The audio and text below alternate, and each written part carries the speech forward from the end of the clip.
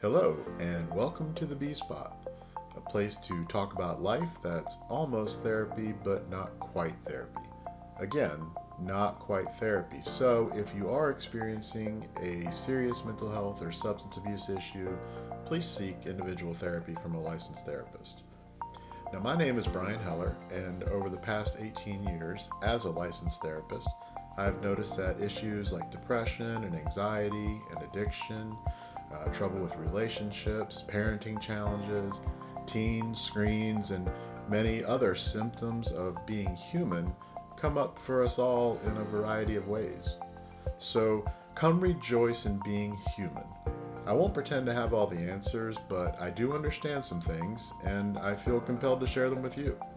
The B Spot is also a place for you to bring your issues to be discussed, a counseling perspective when you don't have time or money to see a counselor. So come join me at the B Spot and let's talk about it. Hello, and welcome back to the B Spot for another dose of almost therapy but not quite therapy. Today I want to talk about another topic that comes up quite often for us humans, and that is, what on earth are we going to do with ourselves to earn money, to live? How can we connect with what has meaning for us in order to find meaning in our lives? So many of us identify so strongly with our professional selves that it significantly contributes to how we form our identity, who we believe we are, and who we want others to believe we are.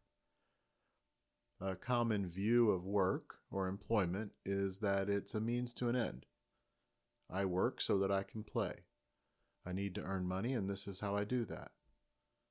Well, I certainly understand that view and would say that even today, that view is part of why I do what I do. I've also learned that it's a very limiting and potentially harmful way of thinking.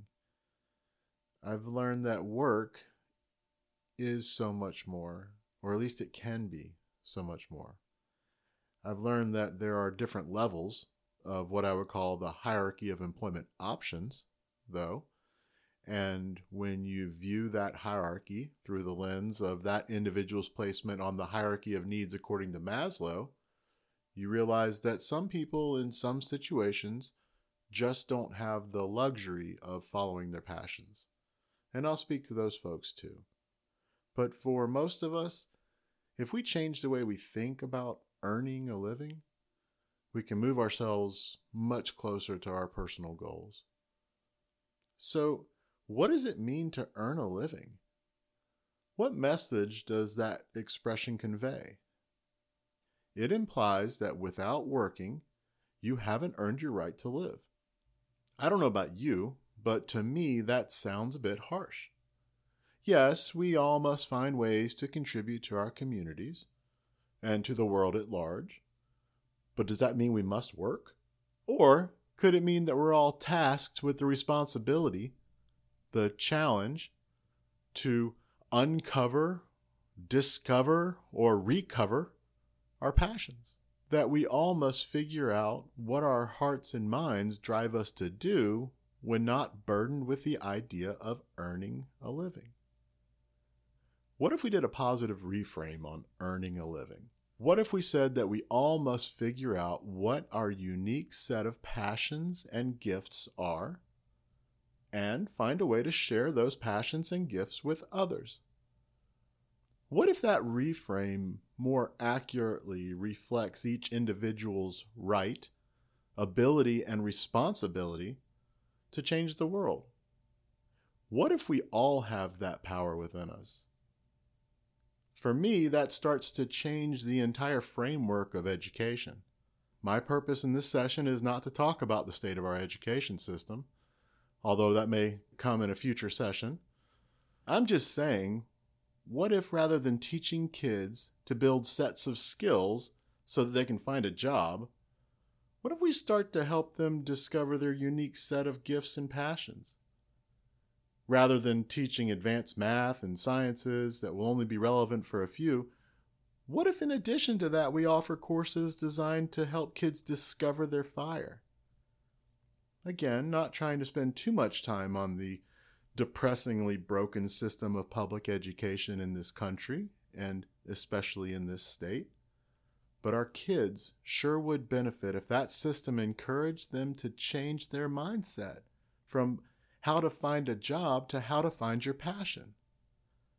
Imagine the boost in self-esteem that would come from every kid being able to have the experience of feeling like the expert sometimes. Imagine how that shift would encourage growth and how fulfilling life would feel if everyone was doing what they felt passionately about. Dare I dream? But given that our system does not encourage this philosophical approach, what guidance can we offer our kids and ourselves? Well, as with most things, it depends. It depends on how an individual's place on Maslow's hierarchy of needs influences their place on what I've been calling the hierarchy of employment options. Many people find themselves unable to chase their dreams because really they're just trying to survive. Let's start the discussion with those folks. If you find yourself at or near the bottom of Maslow's hierarchy, fighting to ensure that your physiological and safety needs are met, that you have food and a safe place to sleep, then your options are going to be significantly influenced by this. You've got to find work. You don't have the luxury of holding out for a management position like Cousin Eddie from National Lampoon's Christmas Vacation. It may hurt your ego a bit to have to work at a fast food restaurant or grocery store, but your ego won't pay the bills. If this is your current reality, you have to be a hoop jumper rather than an ego protector. I'm not saying you should subject yourself to abuse, but you likely will have to put up with a significant amount of BS with jobs at this level. Once you can establish and secure your basic needs, you'll have more options and will hopefully be able to move on to what I guess I'll call level 2 employment options. Level 2 employment options are available to those of us who have been fortunate enough, either through generational support or some combination of hard work and good luck, to have a safe place to sleep each night, food and water available when we need it, and to have engaged in the educational process long enough and well enough to have a piece of paper that opens doors, and maybe even a second or third piece of paper that opens even more doors. There's such a wide range at this level, but the idea is that those at level 2 have more choices. They're also more likely to be able to protect their emotional well-being than those at level 1. These are the people that have good jobs, often make plenty of money or at least enough to sustain a livable life, but for one reason or another, they just aren't happy. Every Sunday, they're filled with anxiety or sadness about having to return to their jobs on Monday morning and wishing it just wasn't so. These are the people asking themselves, is this really what it's all about? Going to this job I dislike every day instead of spending time with my family or doing something I love. How can this be what my life is supposed to look like for the next 10, 20, 30, 40 years? And this leads to level 3. Those who are living at the top of the employment options hierarchy. Those who have discovered a way to do what they love or feel passionate about and earn enough money doing it to meet their needs. Those who have figured out that all those obstacles that we can create in our heads to construct a story that leaves us in a diminished position are simply self-constructed illusions that only exist in our head. They have learned to ignore the illusions. I actually had that statement on my wall for years to remind me that most obstacles that appear to prohibit me from living the life that I want to live are illusions. Illusions that I have the option to ignore. I remember a commercial during the Super Bowl a few years back. It showed the yearbook pages of some people who had become very famous later in life. I remember looking at the regular schlubs beside the people who are now cultural icons and thinking, what's the difference? Is it aptitude or attitude?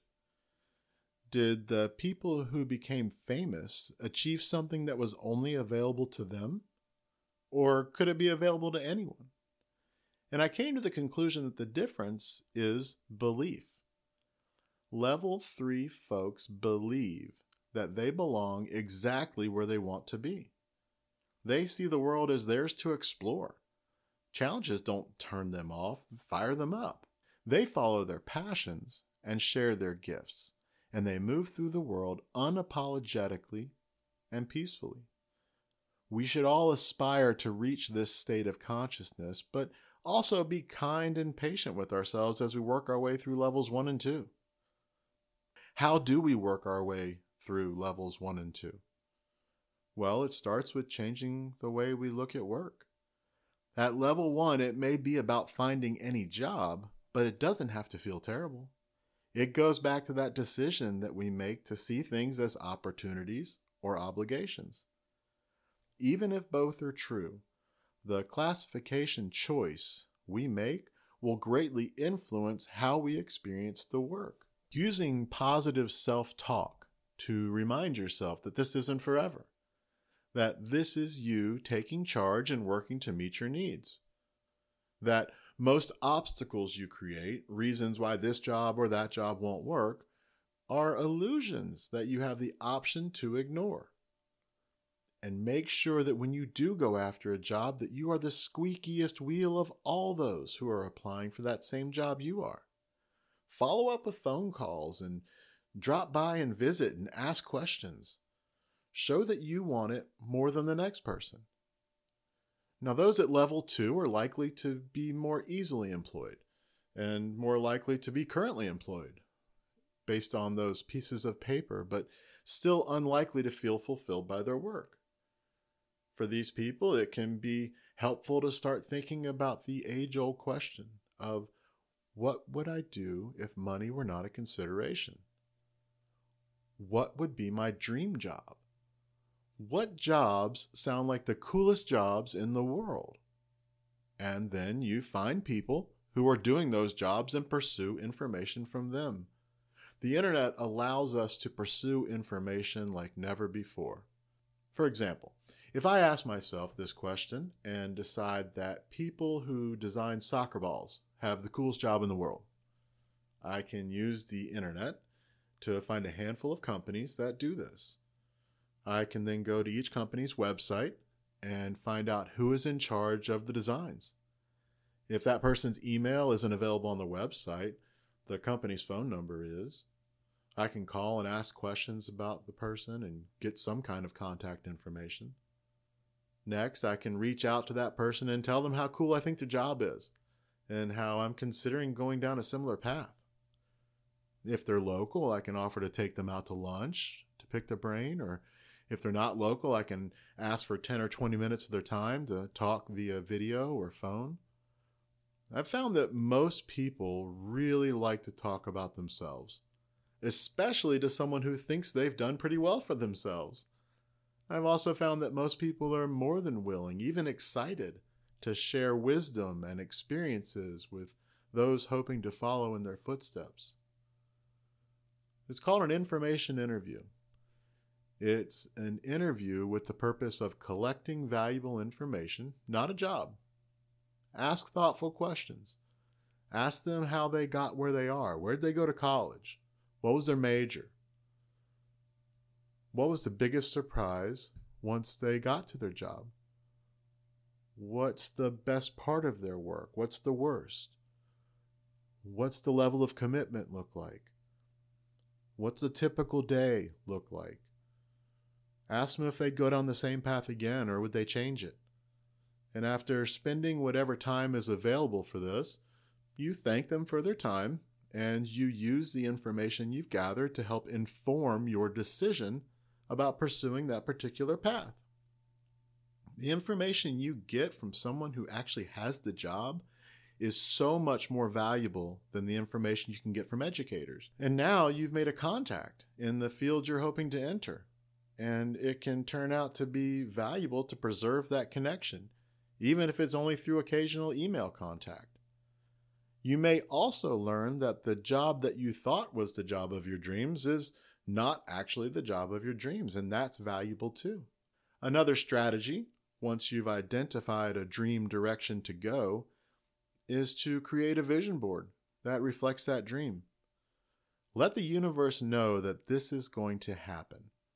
Start challenging yourself to believe in yourself and your ability to achieve all that you desire. Cut out pictures or words or anything else that can help to define your dream outcome. And let the universe do its thing while you do yours. You have to fight through all that conditioning that has you believing that dreams are for other people, not you. You have to fight through that imposter syndrome as you pursue your dreams, and then once again when you achieve them. You have to convince yourself that you belong exactly where you want to be. Always remember that you will look to prove what you believe to be true. So strive to think only the best about your opportunities and your abilities. For those of you listening to this and realizing that you have not followed your passions for whatever reason, don't worry. You can still find ways to express your passions and share your gifts, even if it isn't through your job. Or you could always change career paths. People find themselves in various jobs and careers for a variety of reasons, and it's easy to see how anyone could feel trapped on a path based on the lifestyle it affords or the respect it commands or any other attachments or fears. I've always identified with the idea that a job or any situation really can feel like a set of golden handcuffs, keeping you trapped in a bad situation because of the benefits of that situation. And just like Briar Rabbit, it feels safer to sit in the thorns than it does to risk everything for change. But if you are ready to change, you are going to need to learn how to ignore those illusions that tell you you can't. It can be hard to change the way we see ourselves. It can be hard to not let who you've been hold you back from who you can be. It's easy to allow fear of the unknown and fear of failure to keep you sitting in that thorn bush way too long. I think of a tunnel in the shape of an L as a change metaphor. And as you work your way down the long part of the tunnel, it gets darker and darker, and you cannot see any light coming from the end of the tunnel. And it's tempting to turn back as it gets darker and darker, to turn back to what's behind you because you can see some light back there. You know what that is. Even if it wasn't good, you know what it is. And that certainty is often less frightening than the uncertainty of getting to that point where it's so dark, but all you have to do is turn and then you see new light and you make your way down that part of the tunnel. Finding the courage to push past that corner is what change is really all about. And it's hard and scary. When working toward change, expect challenges, but choose to see them as mile markers or coins to be collected or pellets to be gobbled up if you're a Pac-Man fan, on your way to achieving your desired outcome. See them as part of the process. When you create obstacles in your mind, challenge them. Watch them break down and fall apart as you properly identify them as self-created illusions. Remember all the catchy sayings. It's your attitude, not your aptitude, that determines your altitude. If you believe it, you can achieve it. You are what you think. They're all cliches because they're all true. So what do you want to do with your life? What do you want your kids to do with their lives? Is it better to view the world as full of opportunities or as burdened with obligations? Is it really possible that each human has their own special set of gifts and passions and the power to change the world, one expression of those gifts and passions at a time? Is it possible that finding and sharing our passions is the true purpose of life? All of these things are not only possible, but actually appear to be closer to the truth than what our education system currently teaches our kids. Our system tells kids that they must find their career path and assimilate into the world as it exists. This new approach teaches kids to find their passion and learn how to share it with others to change the world rather than reinforce its dysfunction. Even if you aren't able to pinpoint your passions, every person has passion for something. It's likely been beaten out of you and labeled as counterproductive toward the conformity and assimilation that has been demanded of you for your entire life. But there's never been a better time to jump out of the briars and start taking ownership of your story. There's never been a better time to model for your children that work doesn't have to be a miserable obligation, but rather it can be an opportunity to find, express, and share each person's unique set of gifts and passions. And through this discovery and expression, not only are you more likely to enjoy life, but you're also more likely to have a positive impact on this world. And we sure do need more of that. The best time to plant a tree may have been 20 years ago, but the second best time is today. If you're itching for the change, make the change. Thank you for joining me for another session of Almost Therapy at the B-Spot. Hopefully you're thinking about your challenge of earning a living just a little bit differently. And maybe you can help your kids challenge that same strange idea that we are all trained to believe, that we must somehow earn our right to live by working. You have each already earned your right to live. Your purpose, my purpose, and everyone's purpose for being here is not to earn the most money or buy the fanciest toys to play with or the fanciest box to live in. Our purpose is to share our energy, our gifts, our passions with the world. And by doing so, we make the world just a little bit brighter and more positive. And again, just imagine if everyone were doing that. What a world it would be. You can participate in this podcast if you would like by emailing me at bhellercounseling@gmail.com.